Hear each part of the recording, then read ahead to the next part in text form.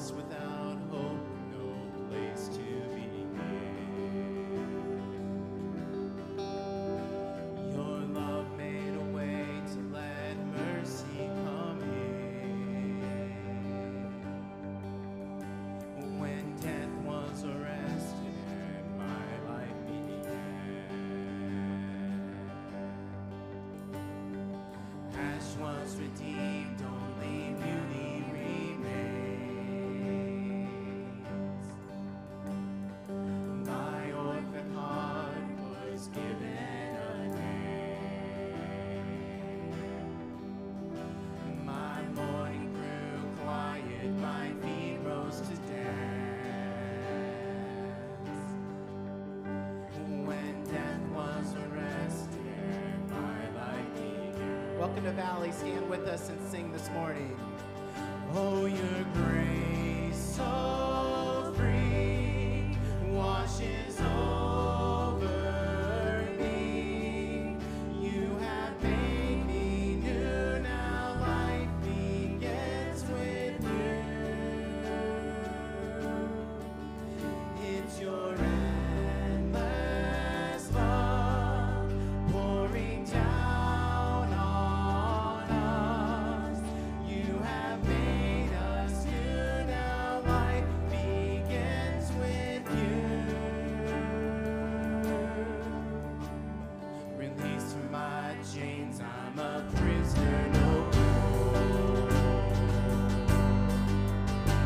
My shame was a ransom he paid fully bore.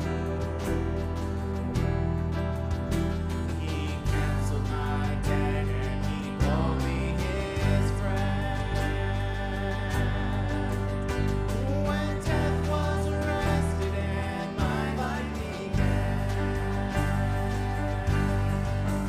Oh, your grace so free washes over me. You have made me new. Now life begins with you. It's your endless love pouring down on us. You have made us new. Now life begins with you.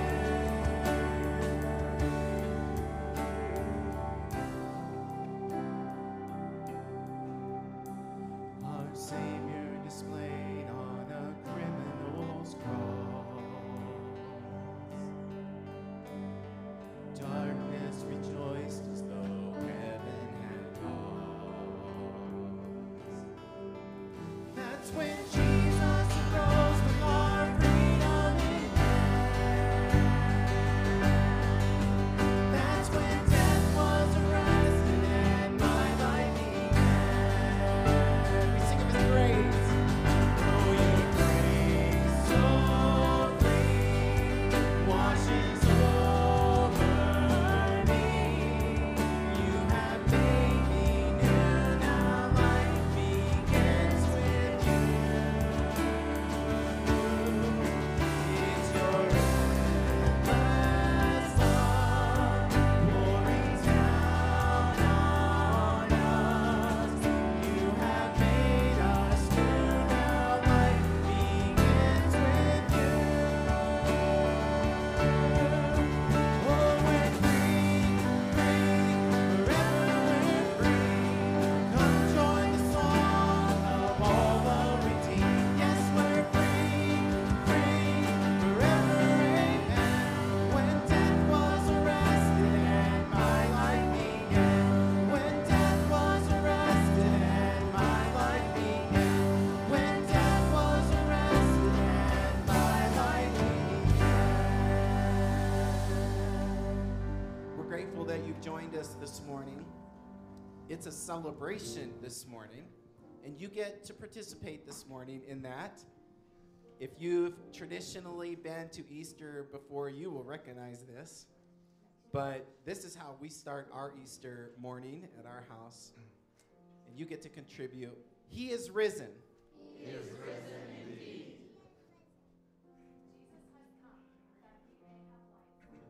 have it to the fullest. He is risen. He is risen indeed. Therefore, if anyone is in Christ, he is a new creation. The old has passed away, and see, the new has come. He is risen. He is risen indeed. Jesus said to her, I am the resurrection and the life. The one who believes in me, even if he dies, will live. Everyone who lives and believes in me will never die. Do you believe this? He is risen. He is risen indeed. He is risen. He is risen indeed. Christ the Lord is risen today.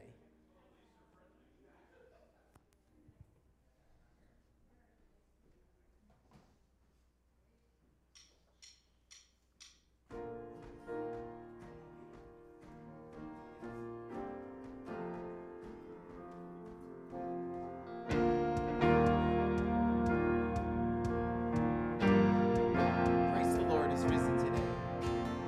Christ the Lord is risen today.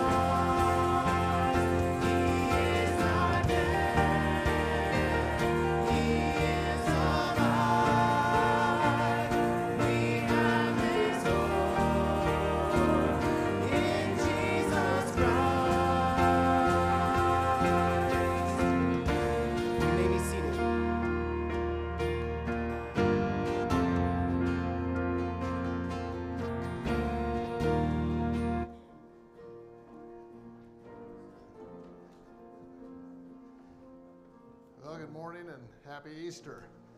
It's good to see our auditorium starting to fill up, and we've been just past 2 years. I remember a little over 2 years ago, we were thinking, do you think this was in March, do you think this is going to go all the way through Easter?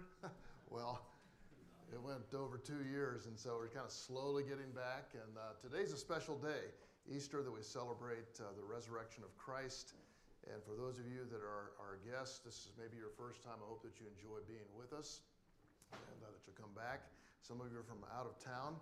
I'm not going to try to recognize everyone that's a guest today, but because I know I'm going to miss some people, but I'm not going to miss Paul Malden. So Paul's in the back row, and so we welcome him here. I think, Paul, this is the first time, right?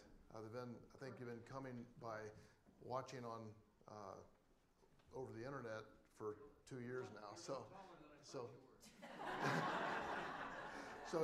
Charlotte's probably watching, as a number of other people. So welcome to all of you. We look forward to celebrating today the resurrection of Christ, and I hope that today is special for you in that way.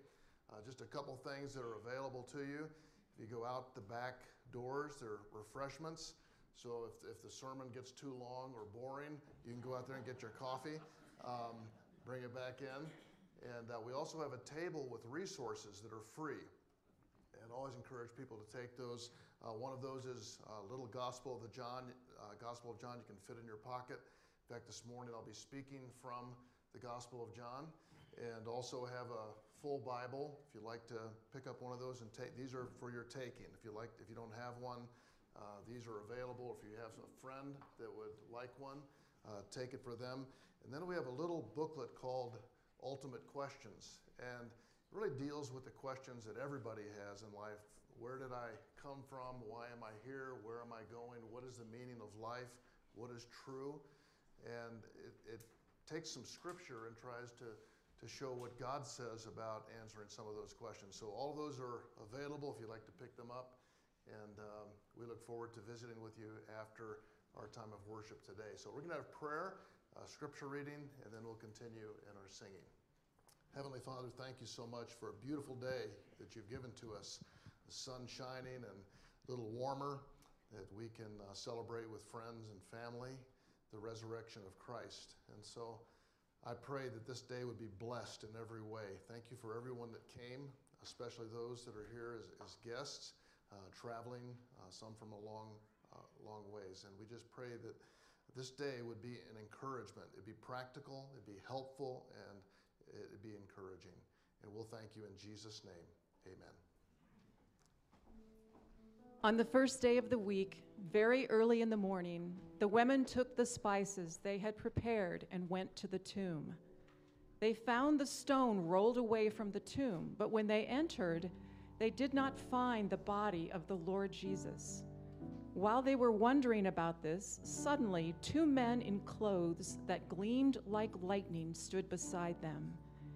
In their fright, the women bowed down with their faces to the ground, but the men said to them, "Why do you look for the living among the dead? He is not here, he has risen. Remember how he told you while he was still with you in Galilee, the Son of Man must be delivered over to the hands of sinners, be crucified, and on the 3rd day be raised again." Then they remembered his words. When they came back from the tomb, they told all these things to the 11 and to all the others. We're going to enjoy singing 2 other songs together of Christ and the hope that we have in him. Would you stand with us? It is in him that our hope is found. He is our light and our song. In Christ alone, my hope is found. He is my light, my strength, my song. This cornerstone, this solid ground, firm through the fiercest drought and storm. What heights of love, what depths of peace, when fears are stilled and striving cease. My comforter, my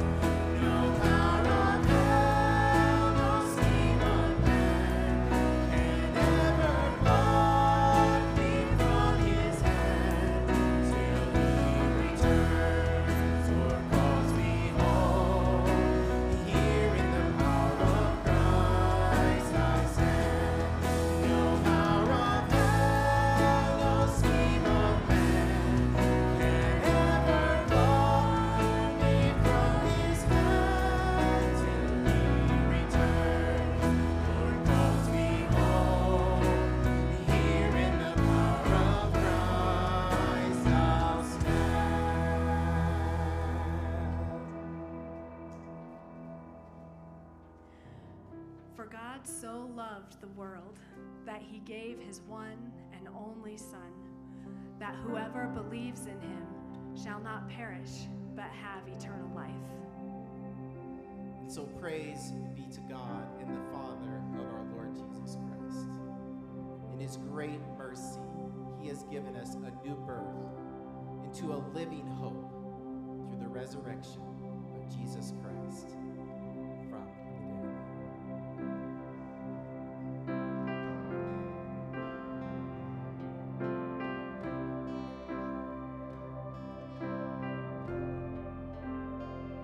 How great the chasm that lay between us, how high the mountains I could not climb. In desperation, I turned to heaven and spoke your name into the night.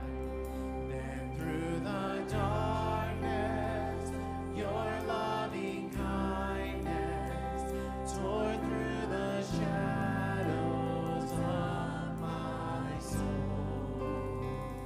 The work is finished,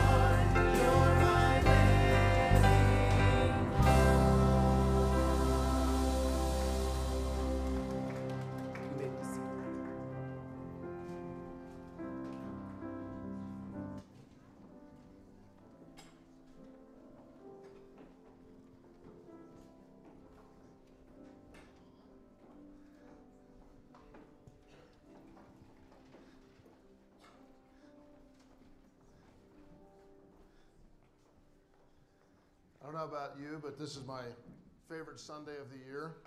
Of course, Diane says, you say that about every Sunday. No, but in all seriousness, it is my favorite Sunday of the year because it's what every Sunday celebration that we have meeting together comes from. It is the resurrection of Christ.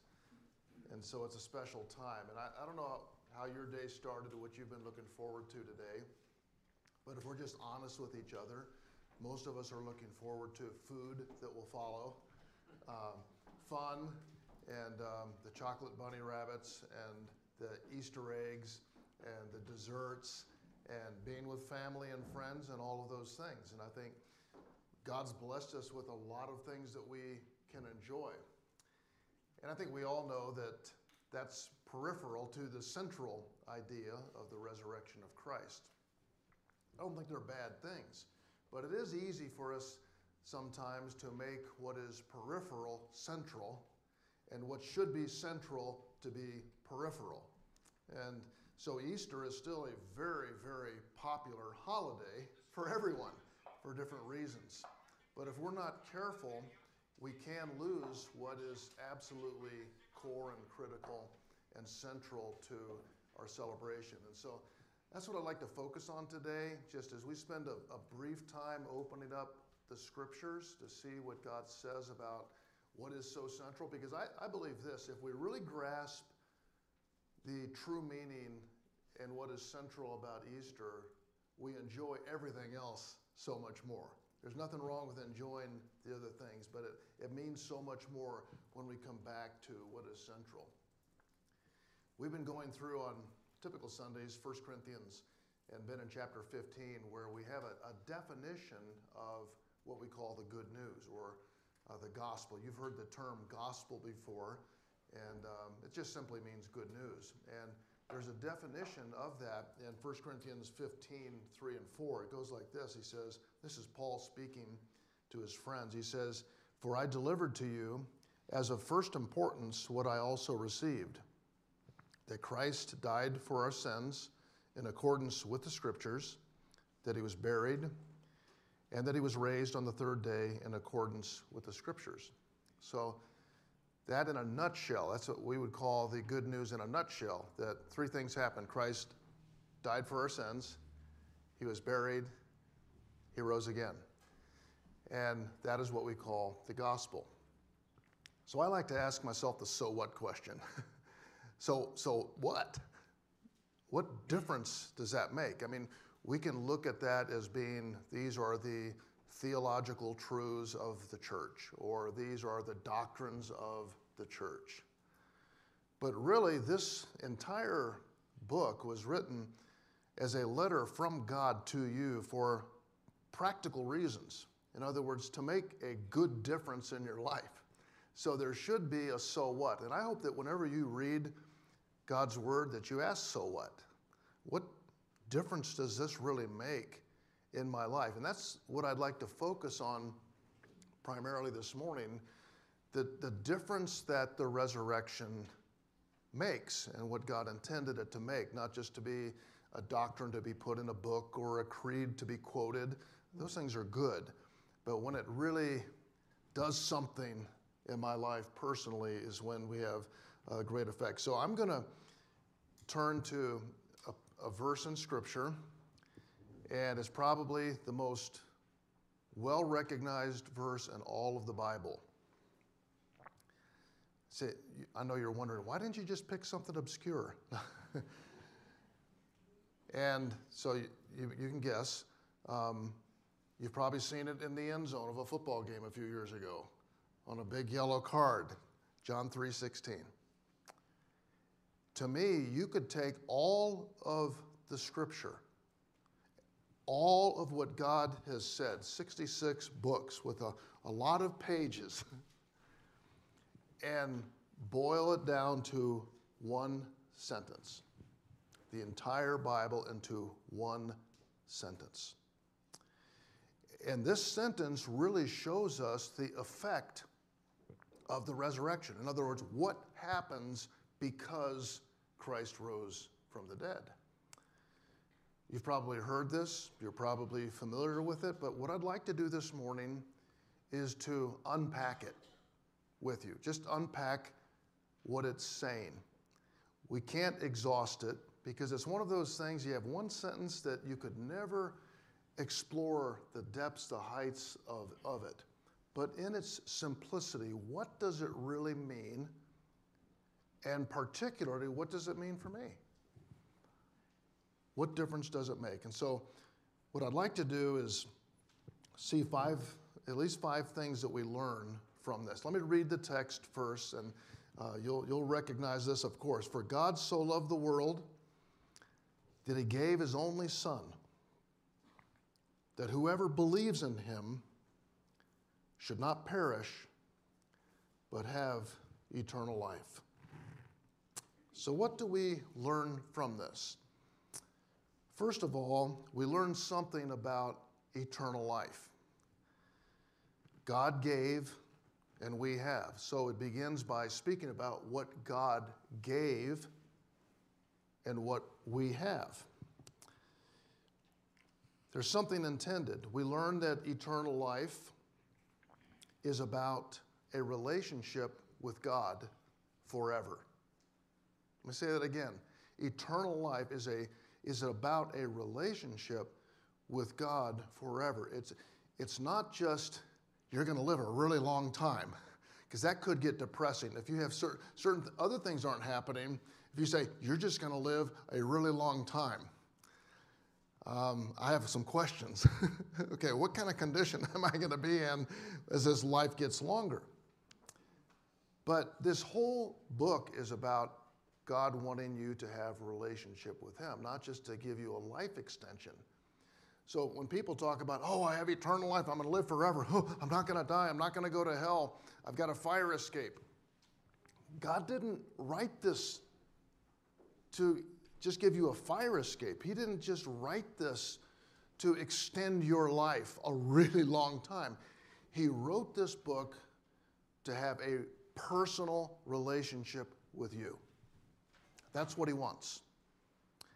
And I think we understand this is not about religion. This is not about an institution. It is not about a culture. It is not about a system of works. It is not about a family tradition. It is about a personal relationship with God. Now, you may have heard that before, but I think that most churches function not on pointing people to that personal relationship, but more to following the rules and the regulations and the systems of their religion. And this relationship, one of the benefits of your relationship with God is that that will last forever. So the focus is not the length of time. The focus is on enjoying a personal relationship with him. The eternal life part is a gift that comes with that. But notice this, that about this eternal life. It's a relationship, but it's also a free gift. It's a free gift. I'll say that to people so many times. I say, this is a free gift. They say, okay, what do I got to do? That's just the way we're wired. Okay, what do I got to do? Or what do I owe you? No, this is a free gift. We don't know what to do with that. We really struggle because we kind of live in a culture of a meritocracy, where by merit, I do all these things, I check all these boxes, I go to church, I don't do these things, I do things. We love lists. We love check boxes. We love performance. And I think in our culture today, it just kind of makes us feel good about ourselves, that we did something to get something. But the one thing that this verse is very clear about is that the relationship with God and eternal life is a free gift. You can't buy it. You can't check boxes off. You can't do a whole bunch of good works. All the good works you could ever do in your life or all the money you could ever pay could not replace this. It only comes that way. You say, well, I don't want a free gift. I want to pay for it. Not offered that way. And so that's the nature of it. And we experience this at Christmas. I mean, our kids love Christmas, don't they? I mean, it's like we just got finished with that and we're looking forward to the next one. Tree is full of presents and the kids are kind of stacking them up and organizing them and how you open them all up. And these are all, they're all gifts. Now, they're not cheap because someone paid for them. You'll probably see that on your credit card in January. So there is a price that's paid, but for the person receiving it, it's free.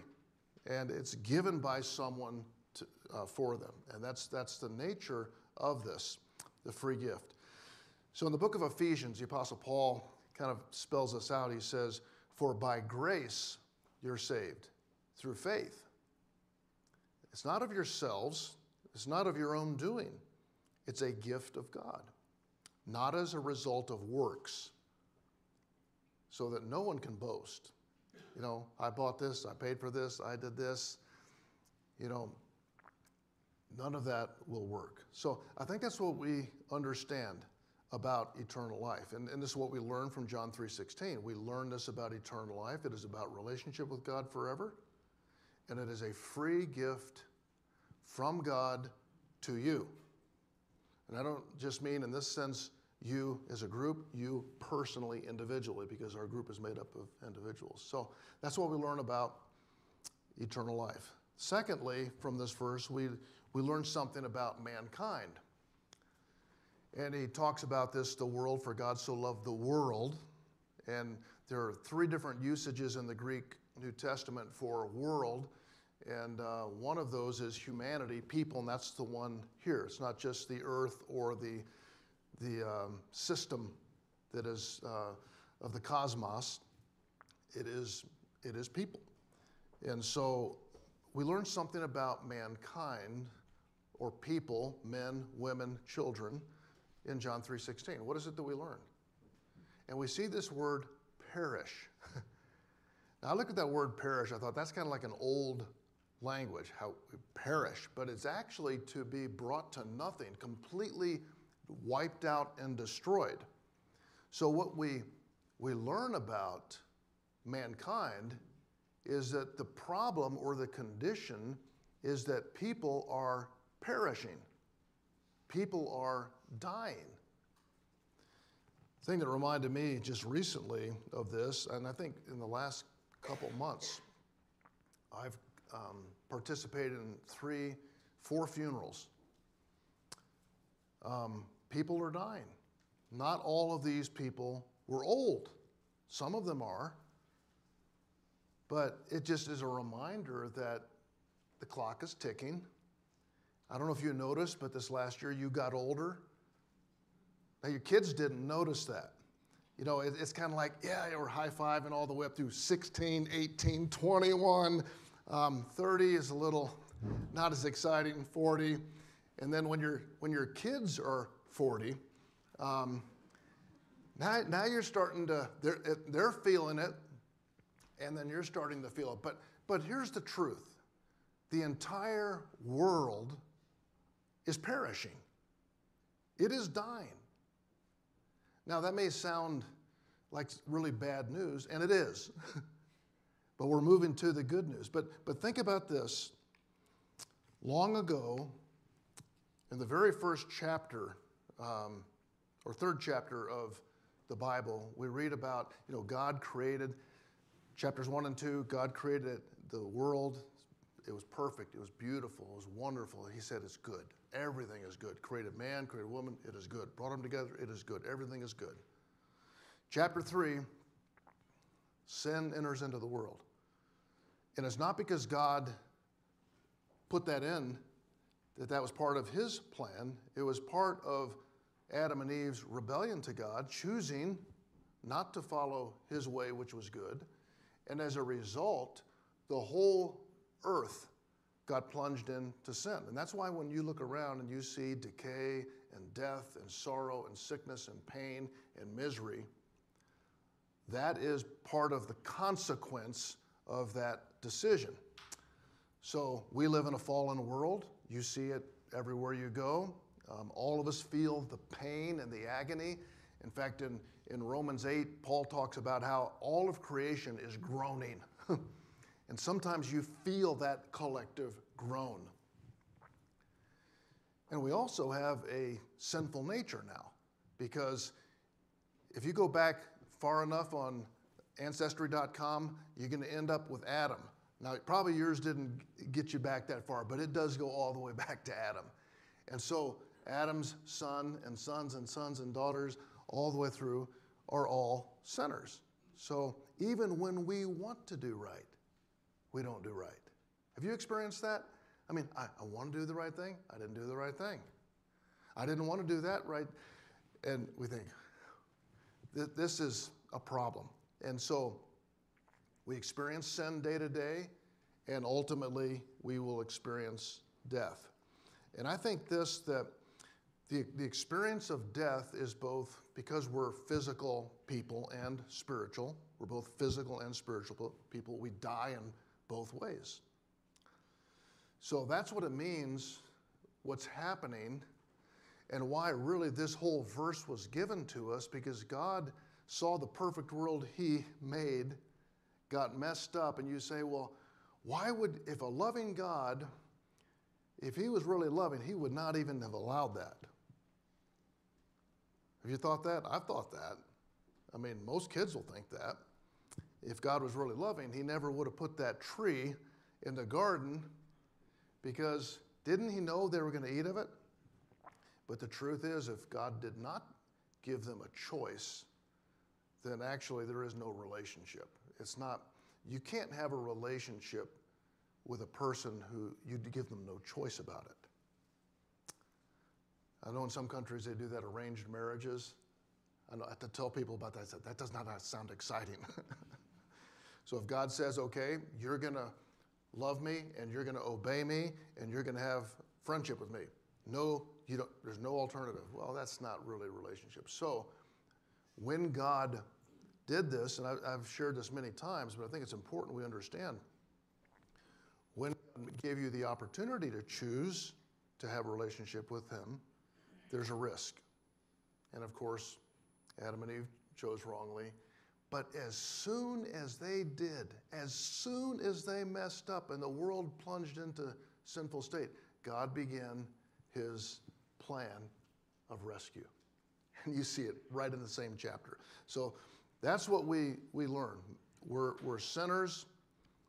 We're dying. Every year we get older, and the clock is ticking, and soon your number will be called.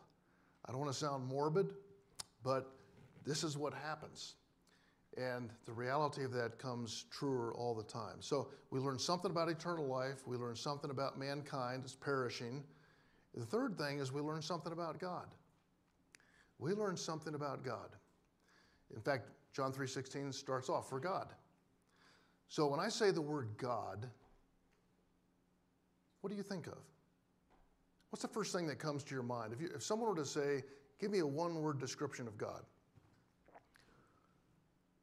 or I give you several words, how would you describe God?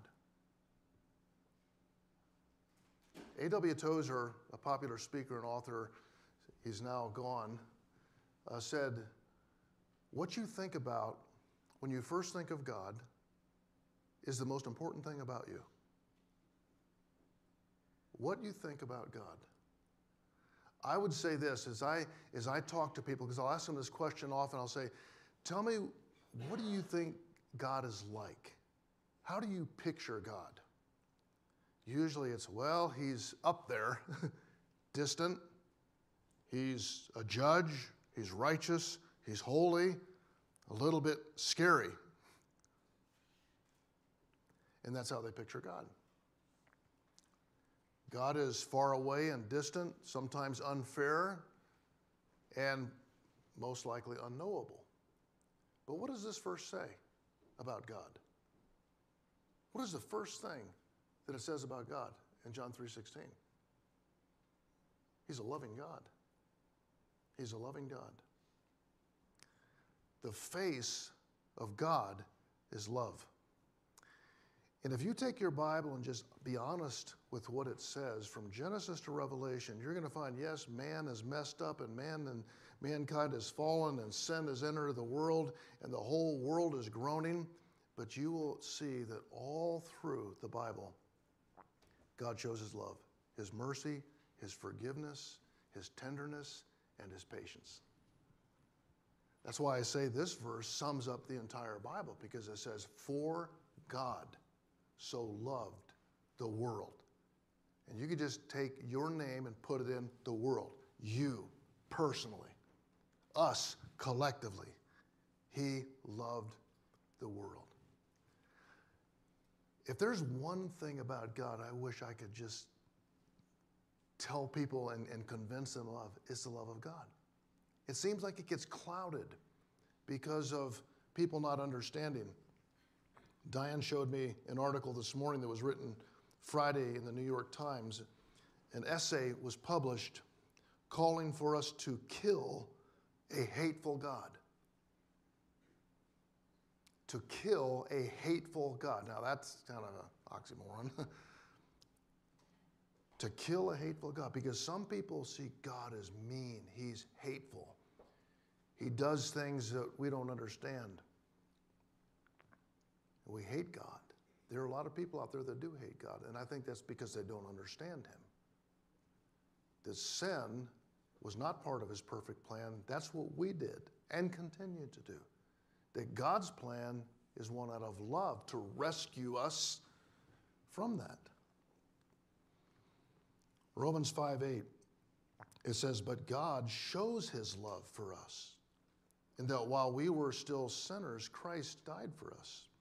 Romans 8:32, it says, God who did not spare his own son, but gave him up for us all, how will he not also with him graciously give us all things?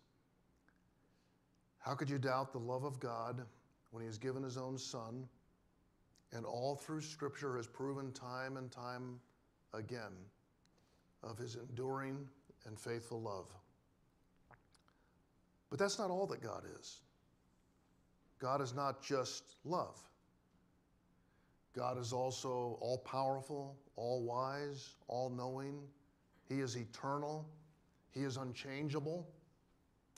And he is holy. He is just. You know, if God were not just, he really couldn't be good, could he? You take a judge in court, and you say, well, he doesn't do what's right. Is that good? Is that fair? So when you consider God, he foremost, and I feel, this is Matt speaking to you, when I read the Scriptures, the face of God is love. But he's more than that.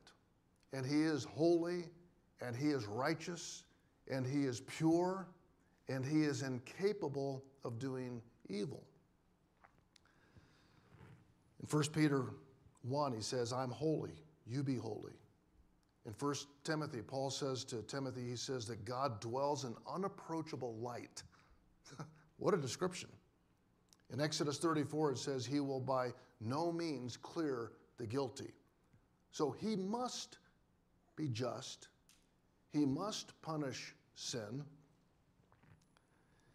All of these things are true about God. So what it does when you take all of what God is, that he is, on the one hand, loving, he's also holy, it does create a problem.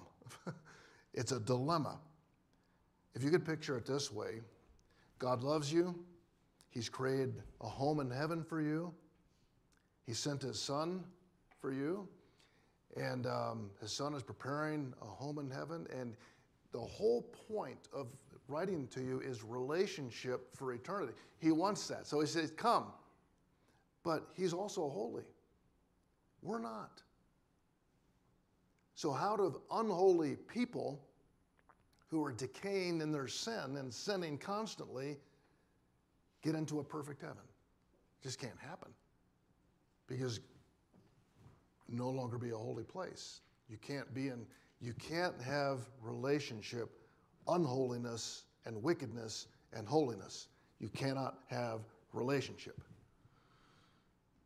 So to me, this creates an incredible amount of tension, which is solved by our next point. We've learned that something about God, but next we're going to learn something about his son. Something about God's son. God gave his only son. This is how he solves the problem of his holiness and his love coming together. So who is Jesus? Well, in the first 12 verses of chapter 1 of John, we find out something interesting, that Jesus is present at creation. He's created all things. He's one with the Father, and he is God. Jesus is God. Now, that will make your brain hurt. You know, there are a lot of things that will make your brain hurt. They do for me. I'm thinking, it's hard for me to comprehend all this. But Jesus is God. He is perfect. He is perfect God, and he's also man. He came in flesh and blood. So that's the word Emmanuel means, God with us. So why is it important that Jesus be God-man? Because as God, he is perfect. And so he can be a perfect substitute to sacrifice for our sins. He's also man. So he can take my place. He is absolute perfection. It is only possible for him to do what he did by coming to the earth, becoming man, living a perfect and righteous life, offering himself in our place as a substitute. Most people don't realize this, that when Jesus died on the cross, he didn't deserve that. He did that for you. That's what you deserved, and he did that for you. If he were like any other man, he couldn't do that for you because he's just another sinner. But he was the God who died on the cross for our sins. He rose from the dead, and then when he did that, he offered to us the gift of eternal life. And this is what I call the greatest offer ever given, is a relationship with God for eternity that Jesus Christ offers by what he did on the cross. He died on the cross to pay for your sins. He was buried, and they were separated as far as the east is from the west. He rose again and conquered both sin and death. And then, here's the key, he offers to you the free gift of eternal life. That's why he did this. Relationship with his Father. When I picture this, I think it's such an amazing thing that happened on this weekend. It changed the course of life. The final thing I want us to learn something about is about faith. Because if this gift, free gift from God, out of love, wanting a relationship, because we're in our perishing state, by Christ accomplishing, actually Christ has paying for the value of the gift, he offers it to us. How do I own it? How do I go from an intellectual knowledge of all of this facts to personal relationship? Now, don't get nervous because I'm not going to ask you to go do something right now, okay? I want to share this with you. This is one of the most amazing things, how simple God makes it for us. In fact, Jesus said it this way, unless you become like a little child, you'll never enter the kingdom of heaven. So, how do you and I receive a free gift? Well, watch your kids at Christmas. I mean, it's not complicated. But here we go with this. You remember the old movie, The Godfather? I'm going to make him an offer you can't refuse.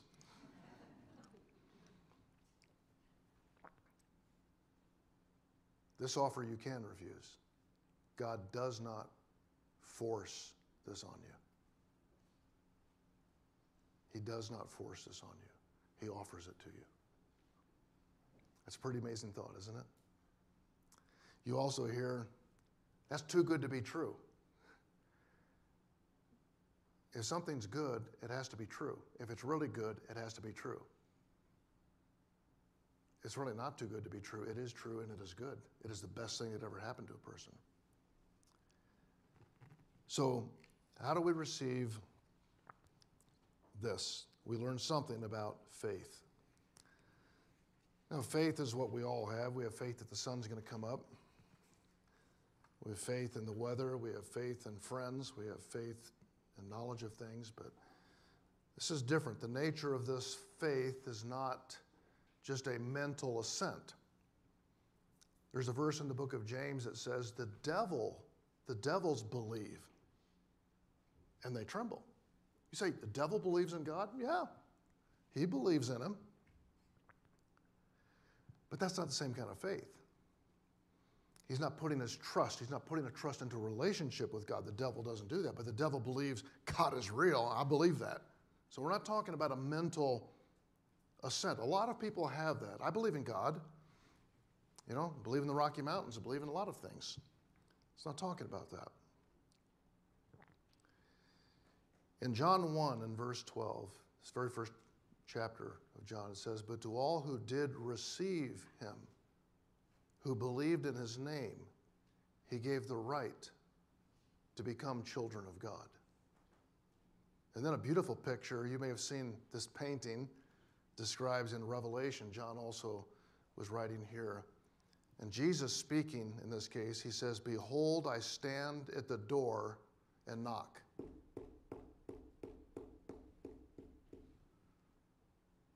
That's Jesus knocking on the door of your life. What does he want? He wants to come in and have a relationship with you. So he says, behold, I stand at the door and knock. If anyone hears my voice and opens the door, I will come in to him. And he says, and will eat with him, and he with me. In other words, he will not kick the door down. He's not going to force this relationship on you, but he's knocking on the door of your heart and saying, will you let me come in? You've heard the expression before, asking Jesus into your heart. Your heart is who you are, your mind, your will, your emotions. This is, I think that's probably where people get that of. He doesn't physically come into your heart, but his spirit does when you invite him in. And so what is taking place, it is not a mental assent. It is a transfer of trust. And so in my life, I'm traveling this way, my way. The old Frank Sinatra song, I Did It My Way. Dating myself a bit there, but you know, it could be my way of religion or my way of achievement or my way of money or my way of doing all these things. I'm going my way. And Jesus says, turn to me. And this is what repent, the word repent means actually change of mind.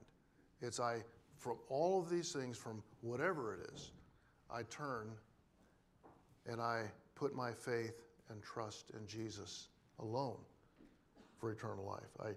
It's a transfer of my trust. It's not just a mental assent. It's a transfer of my trust to him. And so simple, a child could do it.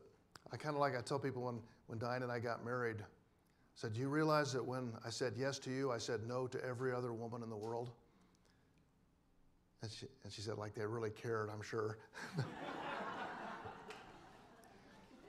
She didn't really say that. But in a sense, isn't it like that though? When you say I do, when you say yes to one woman, you say no to how many billion are in the world that don't care. But I'm saying yes to one woman. So that's the idea. Repentance is all of the other things, the other ways, the other religions. I turn to Christ. Jesus said, I am the way. the truth, and the life. No one comes to the Father except through me. And I think, we call that the exclusivity of Christ. In other words, he's exclusive. Now, a lot of people have a problem with that. How can you say it's only Christ? There are other ways. Jesus said it's the only way because he is the only one who laid down his life as an atonement for your sins. He is the only one in his resurrection conquered death. None of the other religions do that. None of the other ways do that. They don't resolve the sin problem by dying on a cross as a perfect atonement, and they don't resolve the life problem by rising from the dead. So that's what he offers to you. Forgive your sin,